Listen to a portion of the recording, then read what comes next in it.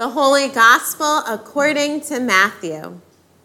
Jesus said to the 12, "Whoever welcomes you welcomes me, and whoever welcomes me welcomes the one who sent me. Whoever welcomes a prophet in the name of a prophet will receive a prophet's reward. And whoever welcomes a righteous person in the name of a righteous person will receive the reward of the righteous. And whoever gives even a cup of cold water to one of these little ones in the name of a disciple, truly I tell you, none of these will lose their reward." The Gospel of the Lord. We are in a season of celebrations. Many of us will gather with friends and family at some point over the summer, probably this weekend for 4th of July, if the rain lets up and all of that. This time of year is filled with all sorts of parties, weddings, graduation ceremonies, anniversaries, just traveling to visit family. So there are many opportunities in the summer to be a host or to be a guest, to welcome others and to experience welcome. I'm sure when you host, you try to think of everything your guests might need, what will make them feel comfortable. Like last weekend, we hosted Hannah's first birthday party at our house, and our house is very hard to find. I mean, yes, we're on a dead-end dirt road, but also we're on Lockwood Extension, which logic and your GPS would tell you is connected to Lockwood. It isn't. So, to help people find us, I tied balloons to the street signs at the intersections leading to our house, hoping these balloon breadcrumbs would help our guests find us, help them feel confident that they were in the right place. Just follow the yellow balloons.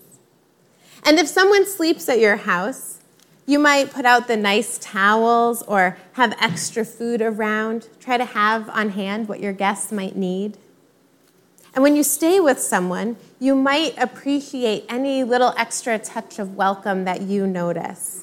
Like when I stayed with my aunt and she put out a little dish in my guest room so that any jewelry I took off wouldn't go missing, get lost. Or when my mother-in-law buys the cold brew I like and keeps it in her fridge when we stay over. It's the little things that make you feel at home. In today's gospel reading, as we've read these past few weeks, Jesus is sending the disciples out, preparing them for the road ahead and the possible rejection they might experience. But in today's reading, Jesus talks about welcome. He talks about the other side of the experience. He talks about those who will welcome in the disciples, the people who will welcome total strangers into their homes, because these disciples are relying completely on the hospitality of strangers. Most of the time when we host, we're receiving friends and family, and that's effort enough. But imagine receiving a complete stranger, not knowing anything about them, like where they're from or what they want or what they need. To go out and proclaim the good news is an act of faith and discipleship. But to receive the stranger and offer hospitality, it is also an act of faith and discipleship. Jesus says, when you're welcomed, I am welcomed. And when I am welcomed, the one who sent me is welcomed. Welcome the prophet, welcome the righteous one, welcome the little one.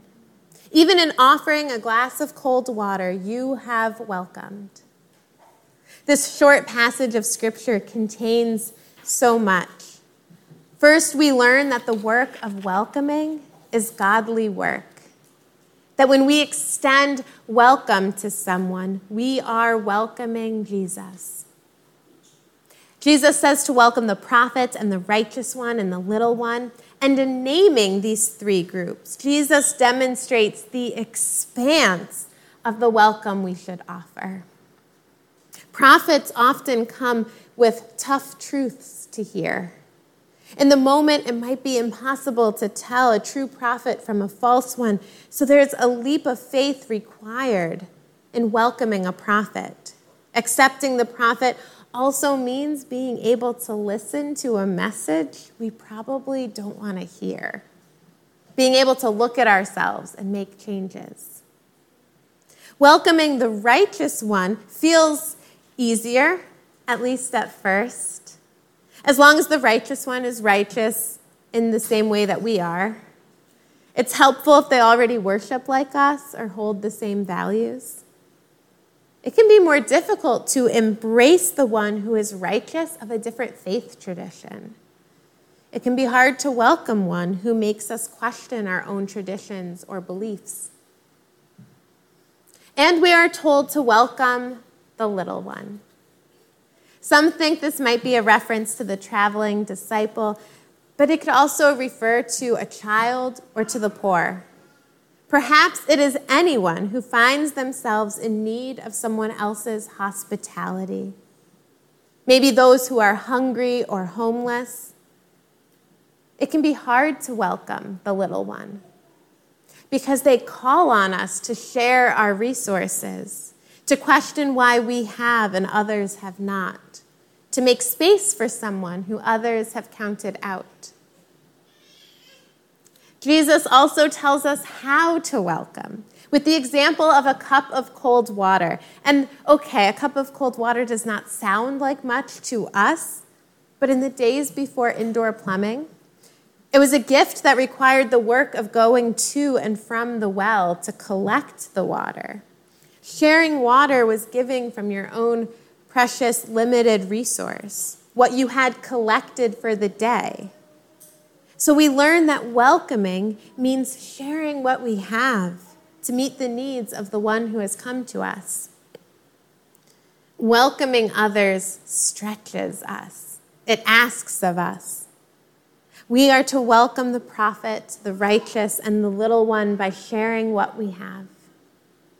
And beyond this passage in Scripture, we learn to welcome the stranger and the neighbor, the one who worships God in a different way, like the Samaritan, the immigrant, the refugee, for we were once strangers in a strange land, the prisoner, the sick, the differently abled, and the hungry.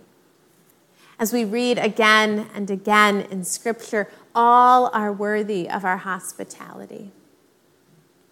And every time we welcome someone, we welcome Christ.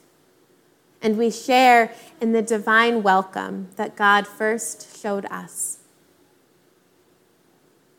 In the book Reaching Out, Henry Nouwen describes 3 spiritual movements in the life of faith. And one of these movements is from hostility to hospitality.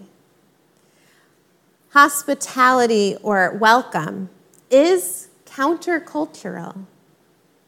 In our culture, we are mostly formed to be suspicious of strangers. Strangers are potentially dangerous. They're a threat to our safety. If not a threat, then at least competition. Obstacles that might get in the way of what we want or our fair share. And so we live afraid or suspicious of other people, what they might take from us or do to us. They might take our spot or our job if we don't keep our guards up. I'm speaking in sweeping generalities because this hostility applies to so many situations, like the way immigrants are treated or how wealth is hoarded, how homelessness is stigmatized, and how mental health is misunderstood.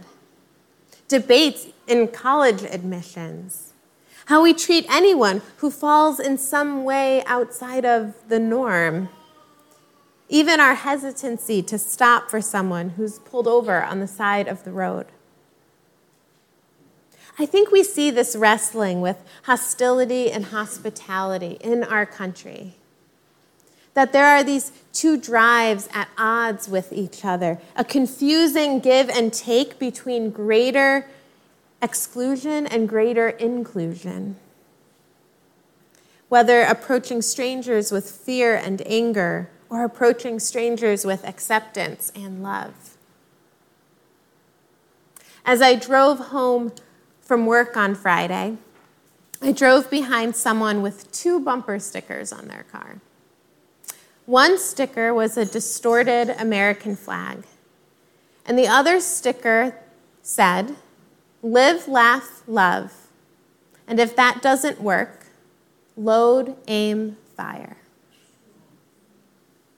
That bumper sticker, while meant to be a joke, I think, is an obvious example of hostility. It makes me sad that it was placed so close to our flag, too. But then I think about the Statue of Liberty, that wonderful inscription on it, the poem, The New Colossus by Emma Lazarus. "Give me your tired, your poor, your huddled masses yearning to breathe free, the wretched refuse of your teeming shore. Send these, the homeless, the tempest-tossed, to me. I lift my lamp beside the golden door." That's hospitality. I know for many, the celebration of Independence Day, our nation's birthday, has us reflecting on our history and our future, where exactly we're headed to as a country, and how we can come together when there is so much division. As people of faith, we turn to Jesus, who says, "Welcome." We are not just citizens of our country. As people of God, we are citizens of God's kingdom. And we are called to live differently, to live lives of welcome. So what if we lived in the way that Jesus demonstrates? Seeking out the stranger, looking out for our neighbors, giving to those who ask of us, not afraid to touch what is thought unclean, feeding, healing, forgiving, comforting, welcoming. We would show that another way is possible. When we move from hostility to hospitality, the people we haven't met yet are no longer threats or dangers or even competition. Instead of wondering, "How might you hurt me?" we can ask, "How can I help you?" As people of welcome, we are able to see each person as who they really are, a fellow human, worthy of our love and acceptance, a beloved child of God. Each person an encounter with the living Christ. This life of faith means being sent out to proclaim God's word and also receiving those who have been sent to us. Sometimes we are the guest and we rely on the hospitality of others, and sometimes we are the host, creating that space of welcome. And in each encounter, we are blessed to give and blessed to receive. We know that Christ is present in these holy moments of encounter, that when we welcome Jesus.